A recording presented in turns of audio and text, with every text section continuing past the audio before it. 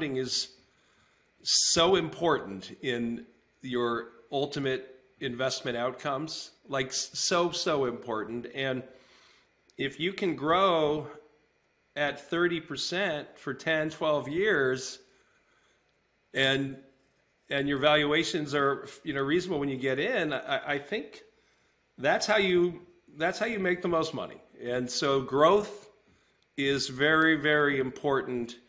And the other thing about the value and valuation is, look, Amazon lost money for decades, right? And you can say, oh, the PE is 900 or it's 170 or whatever it is, but businesses aren't approaching the world that way anymore, right? It's okay to lose money. It's okay to not make a profit if you're going to grow.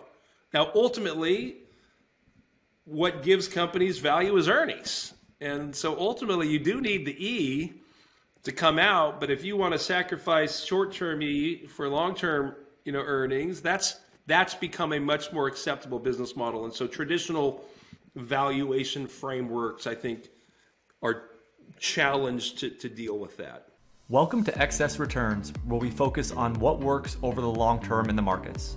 Join us as we talk about the strategies and tactics that can help you become a better long-term investor. Justin Carbonell and Jack Forehand are principals at Validia Capital Management. The opinions expressed in this podcast do not necessarily reflect the opinions of Validia Capital. No information on this podcast should be construed as investment advice. Securities discussed in the podcast may be holdings of clients of Validia Capital. Hey guys, this is Justin. In this episode of Excess Returns, Jack and I are joined by Kevin Carter, whose investment expertise is in emerging and frontier markets. Kevin and his firm are behind one of the top performing emerging market ETFs, EMQQ, which is focused on investing in internet and e-commerce companies in emerging markets. We talked to Kevin about the opportunity in emerging markets, about the mega trends he sees, how he constructs the ETF, and even how he came up with the idea in the first place, and the important milestones on the way to managing over $1 billion. Thanks for listening. Please enjoy this discussion with EMQQ's Kevin Carter. Kevin, hi. Thank you so much for joining us today. Thank you. Glad to be here. In our research for the interview, we learned kind of a really interesting fact, and that is, at least this is what we read, that you give all your employees that have been with you for 1 year a Tesla, which is really awesome, actually. So just, I don't know, we just wanted to start there. Just, can you talk about your personal experience with Tesla and actually why you decided to do that for your people? Okay, well, the reason that I decided to do that, it was part of our ESG statement and just sort of how we're approaching, the whole idea of ESG. And I prefer not to go too deep into the ESG world, but I think that the system by which ESG is being implemented is totally broken and doesn't really achieve what people are trying to achieve. I mean, we're all for the goals of the environment and social causes and gender issues, but the way that the investment world, large parts of it are being pushed to implement ESG, but in order to do it at scale, it has to become quantitative. And so you have these black boxes that are, determining what your scores are. And, I question strongly whether those scores are mapping over to the real world, ESG issues. But moreover, we're not really in control of the companies in our portfolio. I mean, we invest in every internet company in the emerging and frontier markets, but we don't control them. But we do control ourselves and how we as a business operate. And so we've done a number of things as part of our EMQQ Evolves program. And one of those was to make sure all of our people have an electric vehicle. And I'm a big fan of Tesla, and I owned the stock a long time ago, and I made a lot of money in it, but I wish I still owned it. So anyway, I've been following Tesla very closely, and I think that the reality is none of the advances that have made in electric vehicles would not have happened had it not been for Tesla. So everyone else is now getting on the wagon, but it very clearly to me would not have happened if it wasn't for Tesla. So we're loyal to them as the pioneer in EV, electric vehicles.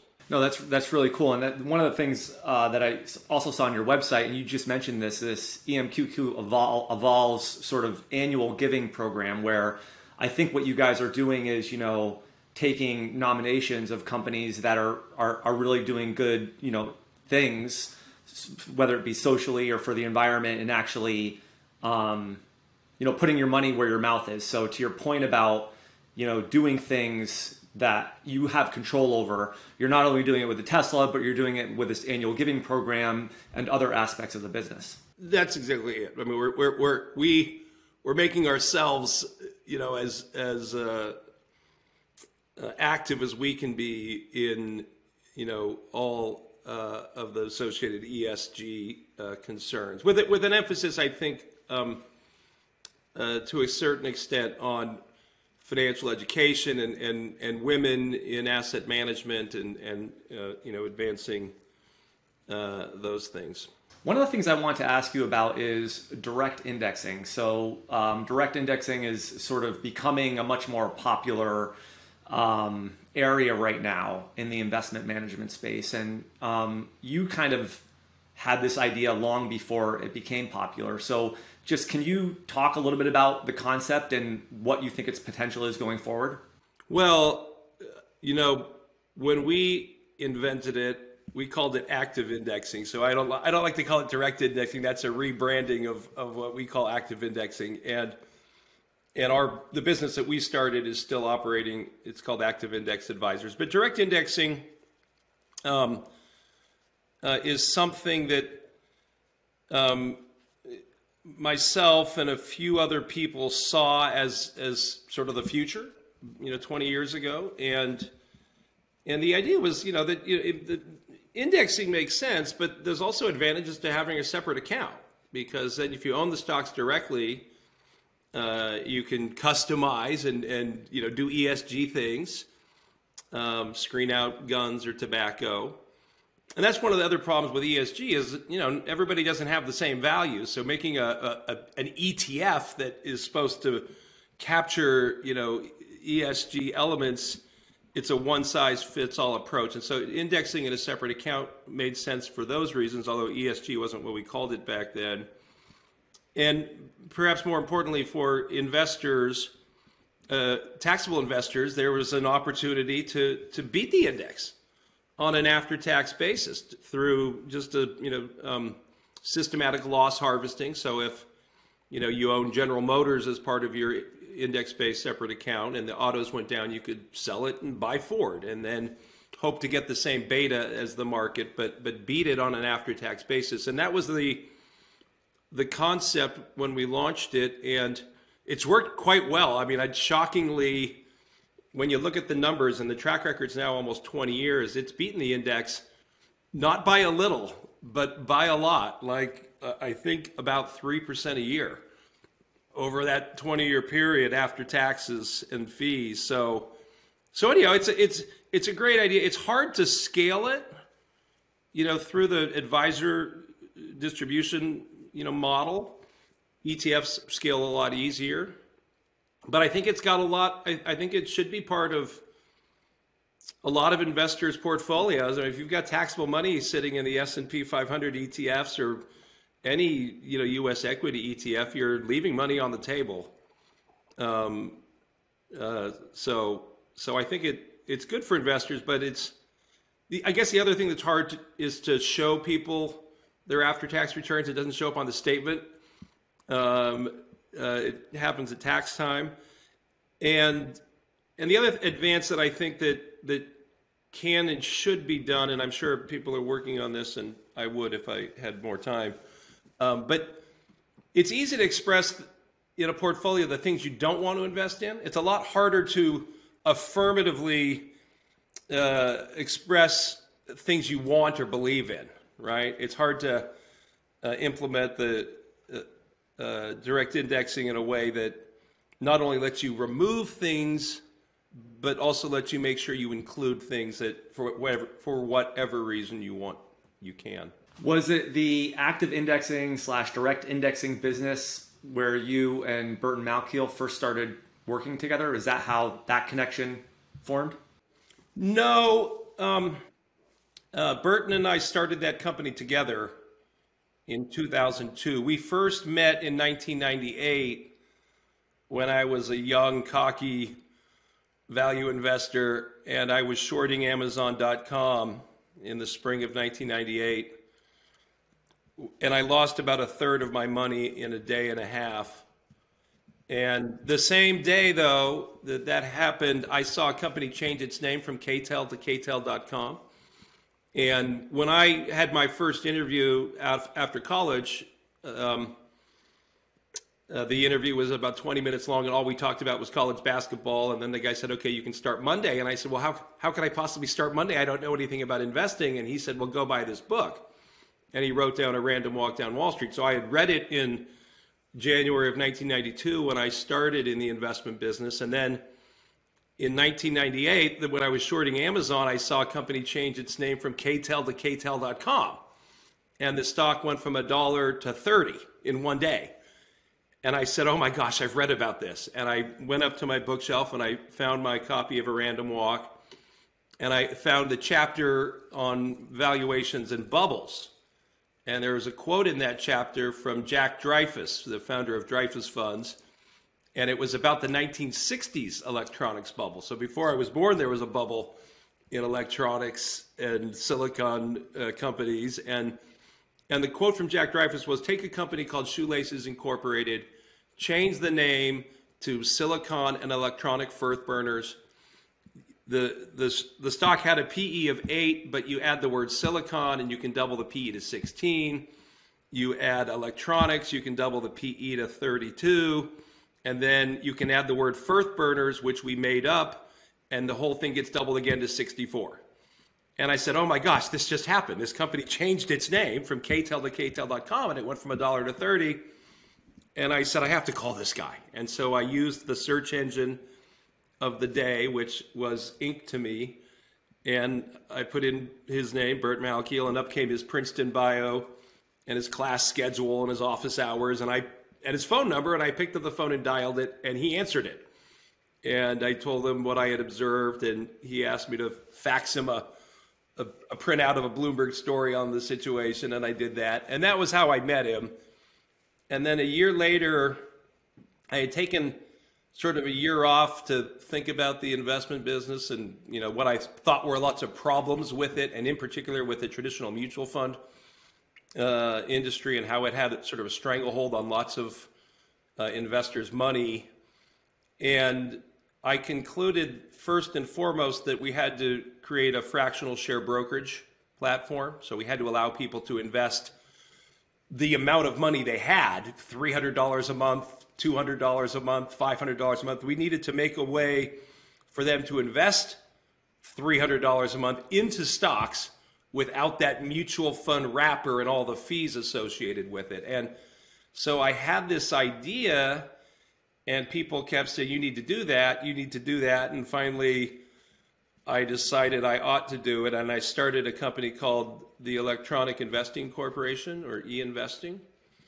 And that was in 1999.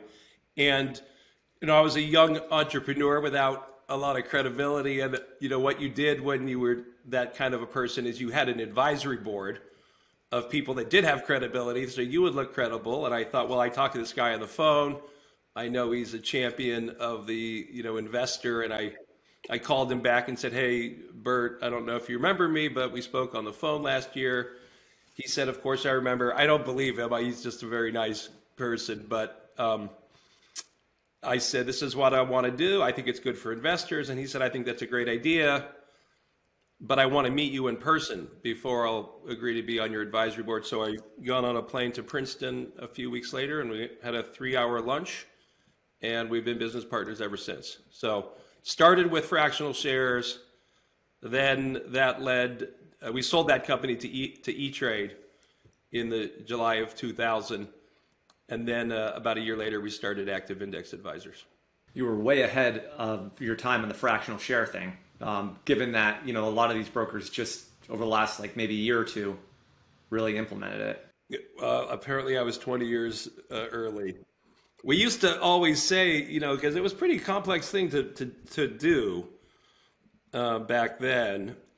And we actually had to set up an omnibus clearing broker dealer, which meant we were a broker dealer that we weren't self-clearing, but we kept our own books and records, which hadn't been done in like 20 years. And the Pershing people said, well, no one's done this in a long time, but you'd have to do it on an AS400 mainframe. And all of our tech guys were like, oh no, that was old tech back then. And I remember they said, oh, we got to find, there was this one developer they knew who had retired, who was the only one they knew that knew how to program on that particular type of server. But we used to back then say, wouldn't it be great if we could just put this on a disk and sell it to Schwab? But you couldn't. You had to actually build all of the pipes in the back, and that was the challenge. And so anyhow, it's fun to see now that Schwab has it and everyone has it, and it's, I hope it's being used properly. It's not clear it is, right? Because the real goal here was, if you just strip back investing and if with everything we know about investing and math, there's really it's a pretty simple thing what you're supposed to do. You got to start investing when you're young, and as often as you can. You want to just be buying and holding and buying and holding and buying and holding. And first you need that tool to buy, which is that fractional share. And then the question is, what do you buy? Right? And then, I'm a Warren Buffett person first. So I'm not afraid of stock picking at all. It's my great love, and I think my best skill, or you index or any other thing in the middle. But I think there's two right ways. You either go with a Vanguard, buy S&P 500, index it, or you do the Omaha thing. And there's a whole bunch of stuff in the middle, but I think there's really two right ways. And, whether that's direct indexing, which squeezes even more out of the indexing approach, or trying to identify great businesses at good prices and hold them. You alluded to this a little bit already with talking about Malkiel and his support of indexing. But I'm wondering, on one hand, you've had a lot of exposure to him, and he's well known for his belief in the efficient market hypothesis and indexing. And on the other hand, you have run active strategies, and you've sort of talked about, both ends of that spectrum. I'm wondering, what do you think about the idea that the markets are efficient? Well, I think they should be efficient. There's lots of Harvard MBAs out there with Bloomberg machines and data. And so you think that they would be somewhat efficient. But I think that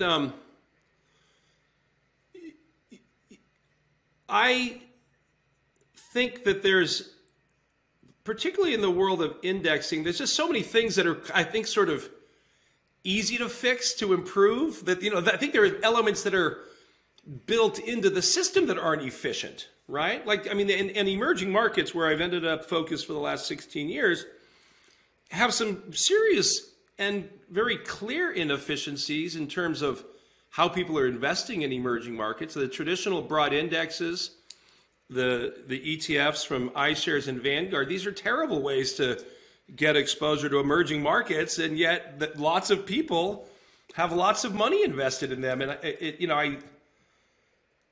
And the problem with the traditional indexes is estate ownership. You've got about a third of the big index is government-owned banks and oil companies, which are horrible for investors, and they're inefficient, and the corruption's rampant, and they represent a full third of the traditional indexes. And that's why people look at the broad emerging market indexes and say, well, gee, I haven't made any money in 14 years. Well, if you knew what the Agricultural Bank of China was, you probably shouldn't be surprised. So, but yet I see, Ray Dalio, who, I think is one of our best people, at least in terms of thinking about China, and 5 of his top 20 holdings are these horrible emerging market index products. You might have the idea right that emerging markets are the place to find growth, but if you look under the hood at the holdings of that fund and think about what you own, you're not going to get that growth. You're going to be disappointed. And I think ultimately emerging markets are the biggest value trap in the world because people look at it and they say, well, look at the PE. It's half the S&P 500's PE and the economic growth is twice as fast. How can that not be a bargain? Well, that's the biggest value trap in the world. So yeah, to me, that's the kind of inefficiency that I'm working on solving is that, and it's a big problem. People they just look at the title. Like the China ETFs are even worse. I mean, when I got involved with China, the iShares China ETF, which was the only ETF, was about 80% state-owned enterprises, and only about 7 or 8% consumer stocks, which is what you really want in emerging and frontier markets. We're going to dig a lot more into emerging markets, but before we do, I want to sort of take a step back and set the stage for it by talking about emerging markets in general. So I'm wondering if you could just talk about what emerging markets are in terms of how big they are, how much are they of total market cap, of total GDP, the percentage of population in the world. Like, how big are emerging markets in the context of the world portfolio? Well, they are the world, basically. I mean, in terms of population, emerging markets are 85. And when I say emerging markets, I'm talking about emerging and frontier markets. There is no official definition, by the way, of what an emerging market is. I mean, MSCI is sort of the unofficial, decider. But it's about 85% of the world's people. It's even more of the future as measured by young people. 90% of people under the age of 30, 90% of the young people are in emerging and frontier markets. And in terms of GDP, they're now more than half of global GDP. Their economies have been growing approximately twice as fast over the last 20 years on average. And in terms of stock market capitalization, they're about 25%, I think, of the total all world indexes. And population-wise, and the way to think about emerging markets, within the category, it's about 60% Asia in terms of GDP, in terms of population, in terms of market cap, all of those. It's approximately 60% Asia, led by China. It's about 20% of the emerging Americas, Central and South America, Brazil and Mexico being the largest part. And then it's about 10% in Eastern Europe and 10% in the Middle East and Africa. So that's how it looks like within emerging markets, but it really is the world in terms of people. 85% of the world's people today, and even more of the people going forward. This is probably an overly simplistic way to look at it, but it would seem, with it being such a large portion of the population and a pretty large portion of GDP and a small portion of market cap, that might provide an opportunity for long-term investors. I mean, is that a fair way to look at it? Well, yes, with the very important caveat that the indexes, again, are full of legacy assets. And so the state-owned oil companies, the government-controlled banks, the commodities, and it's not just the SOEs, which are about a third of the index. You've also got in there the chaebol, the Russian oligarchs, and if you added the Korean chaebol, which have a lot of the same problems, including people going to jail, like the chairman of Samsung, who I believe went to jail last night for the third time in 5 years. You have people going to jail and people stealing your money, and the oligarchs and chaebol. If you added those to the official state-owned enterprise, it's about half the index. So, there's opportunity for growth for sure. There is growth, but this gets back to that sort of inefficiency. I don't think the indexes are going to capture it. The traditional broad indexes are not going to capture the growth very well, in my opinion, as they haven't, because emerging markets had a ton of growth in the last 14 years, but the 14-year return of the MSCI index is essentially zero. One of the things a lot of U.S. investors, myself included, to be honest, do is they tend to overweight the U.S. Maybe have 100% of their assets in the U.S. or the vast majority of their assets in the U.S. And I was wondering how you think about the idea of what the opportunity is in emerging markets. And obviously, from what you said, you don't think the opportunity is in the indexes in emerging markets. But how should someone like me, who has the vast majority of their money in the U.S., think about the opportunity to expand my portfolio more to emerging markets? Well, I've seen 100 people ask Burton, how much should I invest in emerging markets? And he only has one answer, and that's more. That's the answer he's given every time someone has asked him that, at least when I've been present. And I agree with his answer, but with an important asterisk, which is if that means buying the iShares or the Vanguard traditional broad funds, I wouldn't put any in. And I guess very importantly in discussions about asset allocation and so forth, I'm obviously in a biased position. I mean, I'm a proprietor of an emerging and frontier market, ETF. But I've also become pretty radicalized in the last couple of years in terms of how I think about asset allocation. And I'm basically rejecting modern portfolio theory. And a lot of that came from just my real world experience. And we have a 401k plan for our business. And when we set it up, I said, okay, well, make sure the default funds are all Vanguard, right? That's always, I think, the right answer for your 401k plan. And then they switched the default funds to Fidelity at one point. They sent me a notification, and it made me nauseous that the Fidelity life cycle funds were going to be the default option in the 401k plan we had. And I started, because I have a young, my employees, my partners are relatively young. And I think back then the average age was under 30.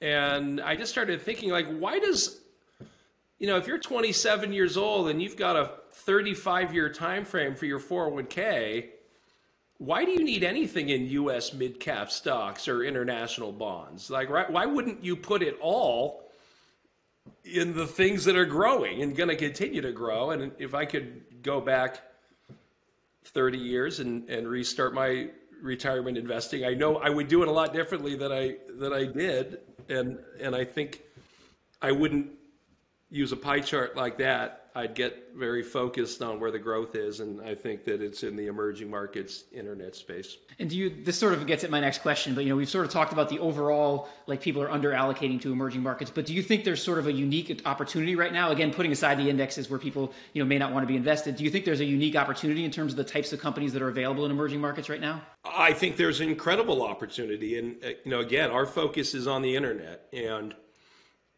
e-commerce, and that's all we invest in.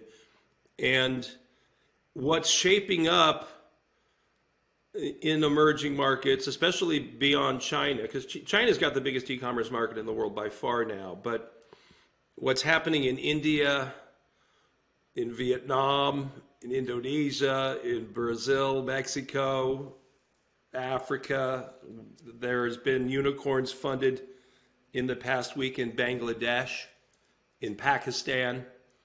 We have a Kazakhstan super app that's now publicly traded in London.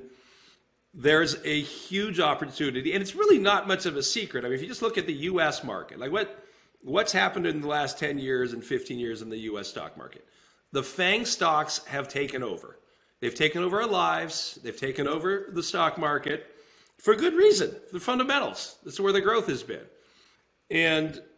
But this is, that same story that we've seen play out in our lives is starting to play out in the real world, like in India and in Africa. And what makes the story so exciting there is that these billions of people are getting their first ever computer. Like, I had a computer 30 years ago. Well, the computer is coming to the world right now. I guess every second or every 3 seconds that we're on this call, somebody in India is going to get their first ever computer and their first ever internet access. Things that we take for granted. And because these people don't have bank accounts, they don't have cable television, and there's no Target store to go to even if they had a car, they're leapfrogging and are even more digital than we are. And that's a story that I think is in the top of the first inning, as the billions of people in the developing world come online for the first time. Is that when you kind of put your stake in the ground on focusing on emerging market internet and e-commerce stocks? I mean, was it that you saw that trend? You were looking at these international markets and saying, I think that's where the growth is going to be. Like, how did you Because I mean, you basically have built $1 billion investment management firm on that initial strategy, which maybe 5 years ago it wasn't as clear that was going to be that to some people maybe it wasn't as clear that that's where the sort of growth and the opportunity was. So just talk about how that formation, how that idea came to you. What was the initial genesis of it? Well, I mean, I guess you sort of step back to my 16 years, the beginning of my 16 years focused on China and emerging markets. And, what you learned pretty early, in fact, basically the first day that I was on the scene of trying to figure out China, you learned that the state-owned enterprises dominate the index and they're not really real companies. And then the second thing you learn is that the thing that's emerging are the people. You get billions of people moving on up and they want stuff. They want more and better food, more and better clothing, appliances, vacations, cars, and they want their kids to go to Harvard. And that is what emerging markets are all about. The people are emerging. And I didn't have to figure that out. It was very well documented before I got involved. And McKinsey and Company calls it the biggest growth opportunity in the history of capitalism, which is a pretty hyperbolic statement. And maybe they're wrong, and it's the second biggest opportunity in the history of capitalism, but it's a big deal. And again, it's something we take for granted. I mean, but basically what EMQQ is a combination of three mega trends, all of which we're part of, but we were the first people, so we don't even think about them anymore. They're just part of our lives. Well, the first of those megatrends is the consumer, right?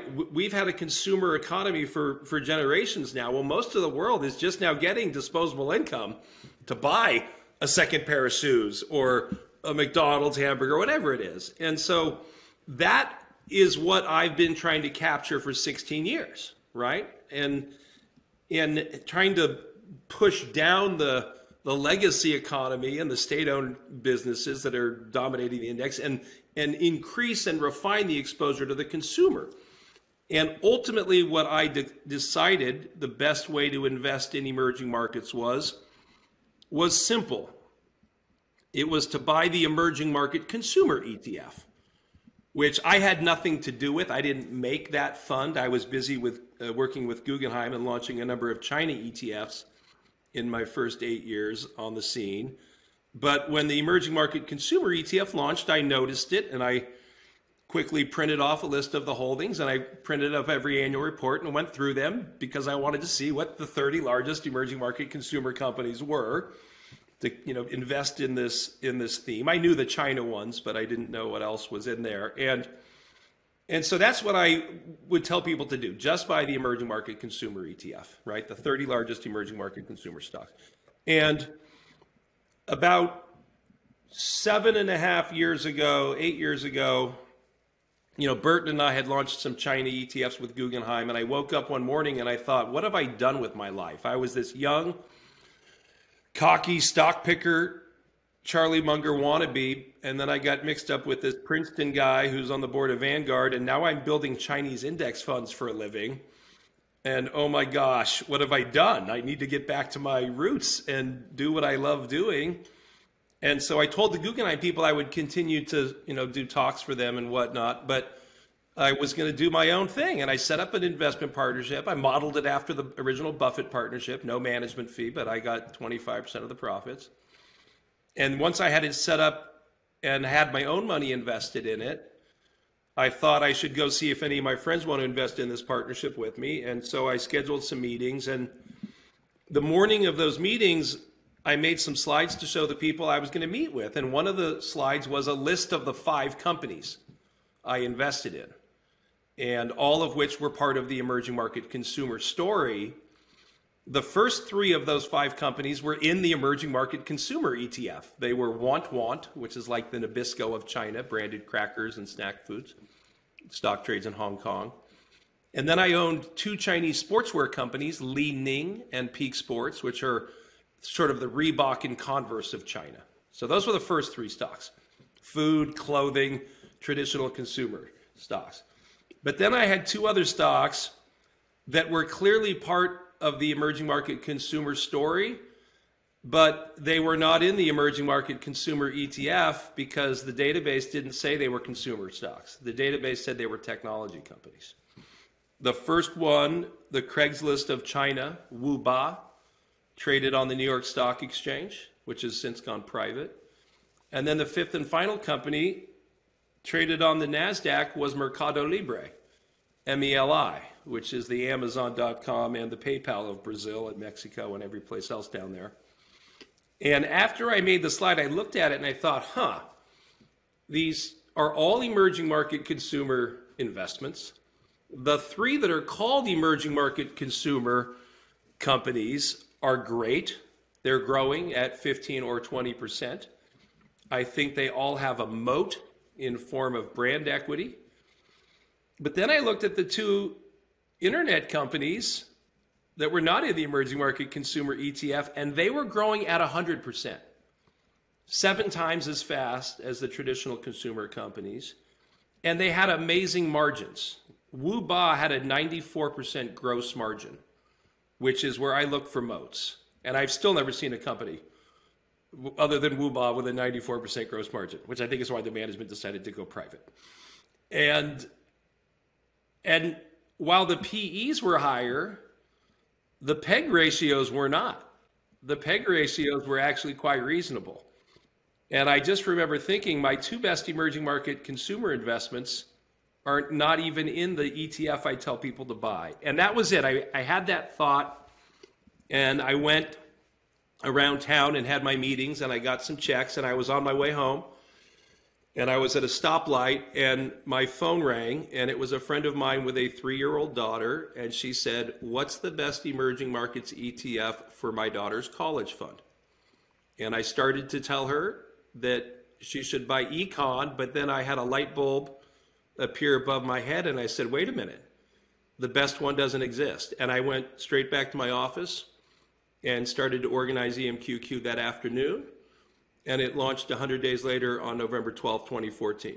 So that's how it happened. Wow. From a presentation to a phone call to $1.3 billion. Pretty cool. It worked pretty good. But let me just further add on to your question. I mean, I could see the growth rates, right? And I could see the valuations, which, I could see people would shy away from the PE if they didn't look at the G. But what I didn't appreciate was what was driving it. And basically what EMQQ is 3 different mega trends captured in one thing. And again, there are 3 things that we take for granted. The consumer, the rise of the emerging market consumer, that's the foundation of this whole thing. The second is the computer, which again, I've had for 30 years, but most of the world is just now getting, and it's not on their desk, and it's not running on Apple. It's a $60 Android-based smartphone made in China. And it's giving people the internet, which I've had for 25 years, first, over a telephone line in the Marina District of San Francisco. So it's those 3 megatrends. Everybody else wants the same stuff we've got.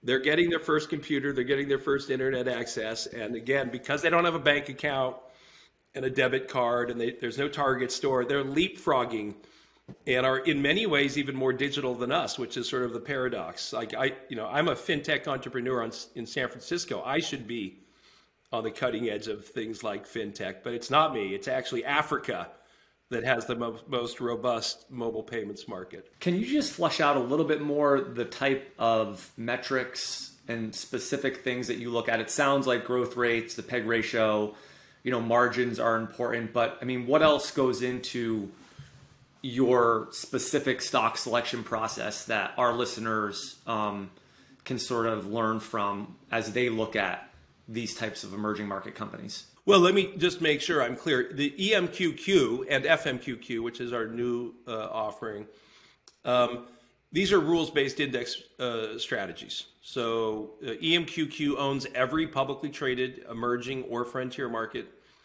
internet or e-commerce company that meets our minimums for market cap and liquidity. Today, there's 118 of those companies. And then it's market cap weighted, but we put an 8% limit on the largest stock. So it's, we're not, I might look and see and observe some of these things like margins and growth rates, but we're not, this isn't a traditional stock picking approach. This is buying and holding the entire emerging market sector. In my active pursuits, and when I put on my Warren Buffett hat and I do, look for individual stocks, I'm looking for moats. I'm looking for margins, high margins, and returns on equity and assets, and I'm looking for growth, and I want it at a good value, and so the PEG ratio is the only. I don't care about the PE without the G, so the PEG ratio is all I care about.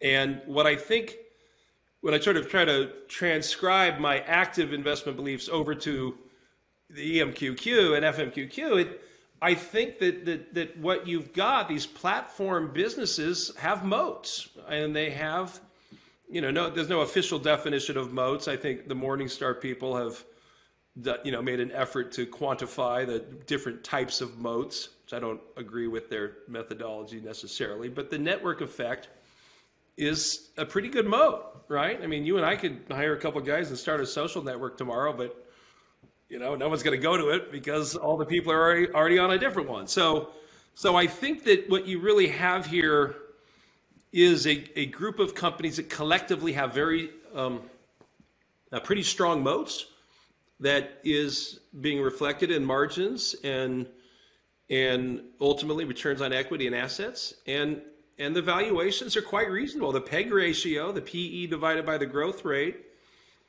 for this group is about 0.7. which is half the PEG ratio of the NASDAQ and a third the PEG ratio of the S&P 500. So I think you've got the fastest growing sector in the world. I think that collectively they have a pretty strong moat, and you've got incredible growth, unprecedented. I mean, I really do believe this is the fastest growing sector in the world, not just today, but ever. I mean, the revenue growth for the sector over the last 11 years has been on average 37% a year. So, anyway, I think this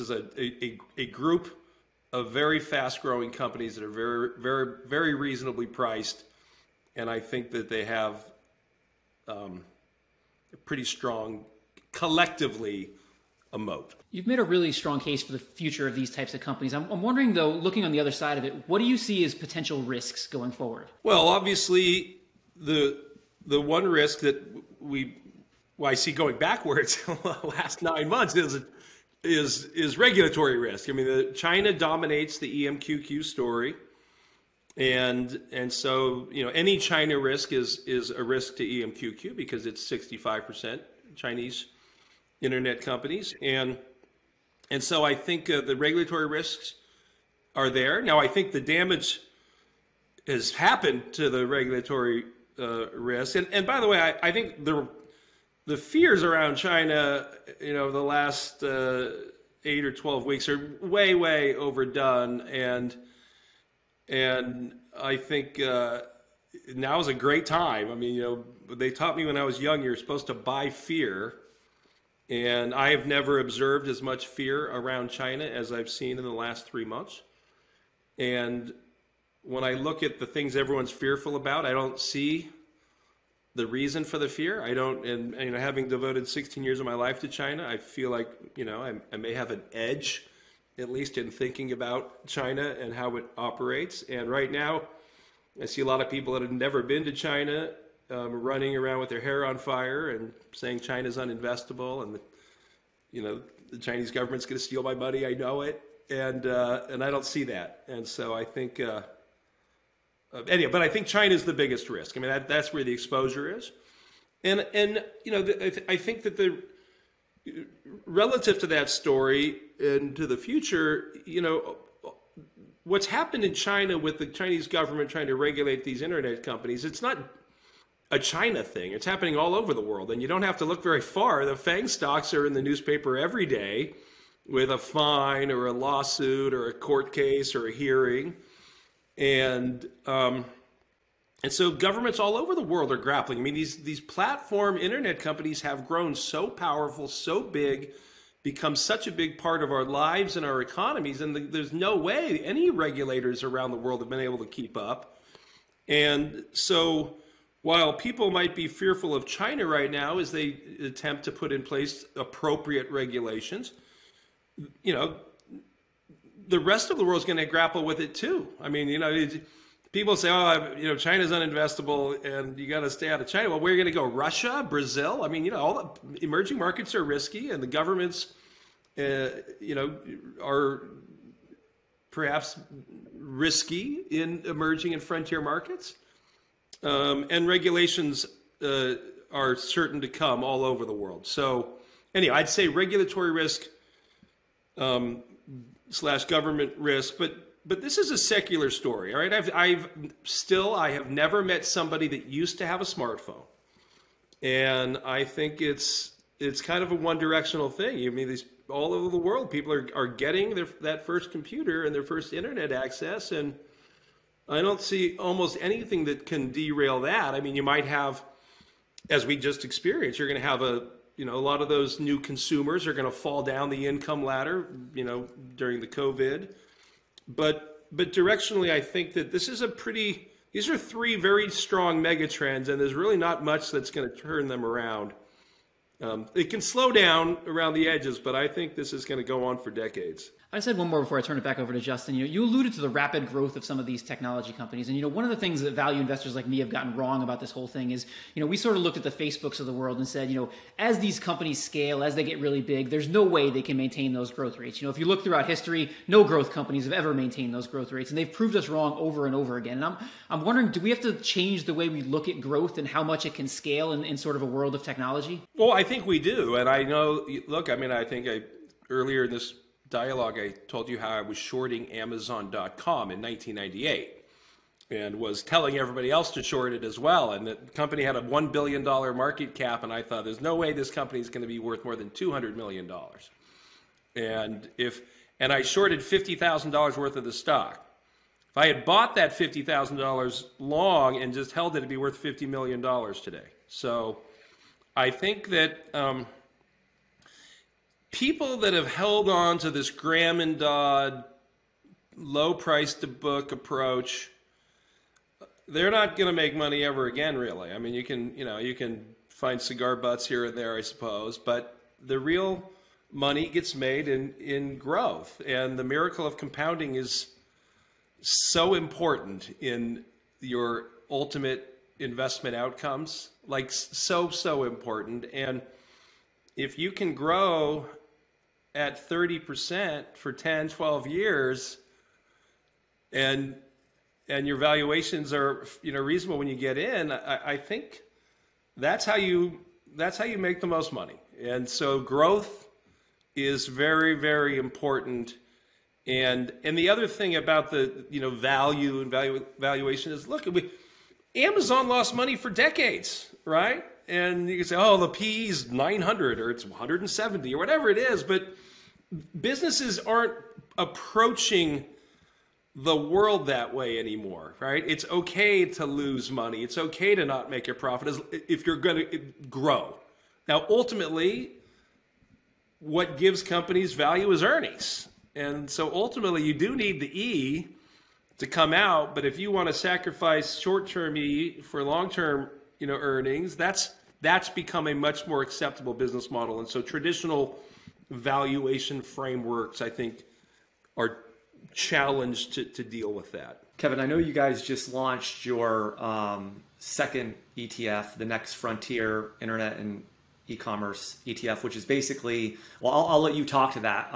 That's the first thing. But the real question I wanted to ask here is, you're a really great success story of a small ETF issuer. And there's, a lot of smaller ETFs just don't get anywhere near close to the level of success that you and your firm have had. Obviously, it's a great strategy. The performance has been excellent. But can you pinpoint your firm? Was there a point in your firm's history where you sort of had a step up in terms of, okay, we're going to go from small to big? When you think back of the history of the ETF, was there something that really made you get that big leap, or was it just kind of grinding it out, just churning, getting assets, getting out there, talking about it? I mean, what in your mind was sort of maybe the 2 or 3 key ingredients to success here? Well, I mean, I think there are 2 things that have led to our success. First and foremost, we have the best performing emerging markets ETF in the world since inception by far, even after a 40% decline. So that, and that, again, the reason I made this product was someone said, what's the best emerging markets ETF for the next 15 years? And I was pretty sure what I had thought it could and should be, it has been, at least in the first 7 years. So performance is quite important. And then the other thing is this: it's a good story. I mean, it's a real story. It's a good story. It's 37% revenue growth is, perhaps the fastest growing sector in the world ever. So that's good to have a good story. I've become increasingly, as a business person, the value of storytelling is becoming, in my last several years, very important. I think telling stories in the business context, which is something Kobe Bryant devoted his life to after basketball, for what it's worth. And in terms of specific, moments, 2017, we were number 1 in the country. And as we went up, more money came in, and I think we went from, 50 million to 500 million that year. And we're the number 1, fund in the country. And then, emerging market fund. And then 2018, we had a sell-off. We had a trade war, and that was a tough year. We were down 30%. And 2019, wasn't much better. It didn't feel much better. The declines ended, but there wasn't a lot of money coming in. And the trade war just was, for 7 quarters, that trade war was just on everybody's mind, and things were sort of suppressed. But coming into 2018, I was very bullish. Or coming into 2019, I remember the day I got very bullish was when they started burning LeBron James jerseys in the streets of Hong Kong, because the NBA had gotten in a little scuffle with the Chinese government about things. And so anyhow, I think that 2017, when we went up, things went well. And then 2020, last year, obviously, we went from, I think we had gone from the 2018 high, I think we had about 550 million. I think we declined to about 300 million by last spring. And then, of course, the COVID came, and I think valuations were already reasonable, and people, I think, rightfully saw that all things internet and e-commerce were going to get a boost from the COVID. And so last year we ended up number 1 as well. So I wish I was better at getting people to buy when things are down, but unfortunately, I think it's just a normal investor bad habit to want Mr. Market to confirm what they think, and they want to buy stuff that's going up. So you pay a high price for a cheery consensus, and you get your best values when people are bleak, and they're pretty bleak right now, at least in terms of their outlook on China.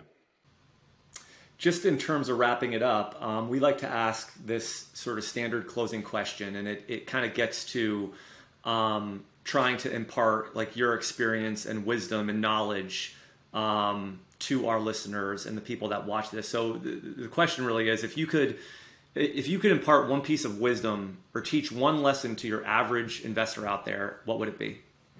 Buy and hold. The miracle of compounding is very, very, very important. And it's not something I've been great personally in sticking with throughout my entire life, but I think that's the most important thing. Great. Thank you very much for joining us, Kevin. We really appreciate it. All right. Thanks, guys. Great to be here. Hi, guys. This is Justin again. Thanks so much for tuning into this episode of Excess Returns. You can follow Jack on Twitter at @PracticalQuant and follow me on Twitter at JJCarbonneau. If you found this discussion interesting and valuable, please subscribe in either iTunes or on YouTube, or leave a review or a comment. We appreciate it.